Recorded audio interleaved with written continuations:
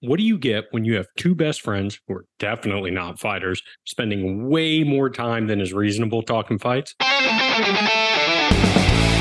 Reactions to the most recent fights. Izzy, Poatan. Wow. Had me jumping out of my seat in my house by myself. Yeah, no, right? Like, it was like 1 a.m. My family's asleep, and I'm like talking to myself downstairs. Like, I can't believe it. Talk about what's exciting on this week's card. This is a fight that I am beyond juiced to watch. I don't know how this is going to play out. I'm so excited about it. Recently announced fights. I want to say one thing. I can't take another fight night being great 3 weeks in a row. So like, and then going into UFC. I can't. My heart's not gonna be able to take it too much longer, man. I need a break. Yeah. But yeah, it's a great card coming up. And inside jokes that come from knowing somebody a little too long and a little too well.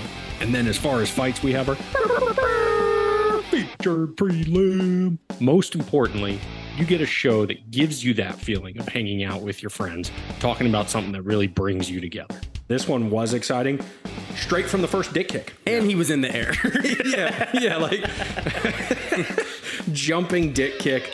He got him back. He did get him back. He did get him, but then he got him back again. He's like, you can kick my dick after I kick your dick. All right, Butters. They're Rochambeauing out here. This is #1 bullshit.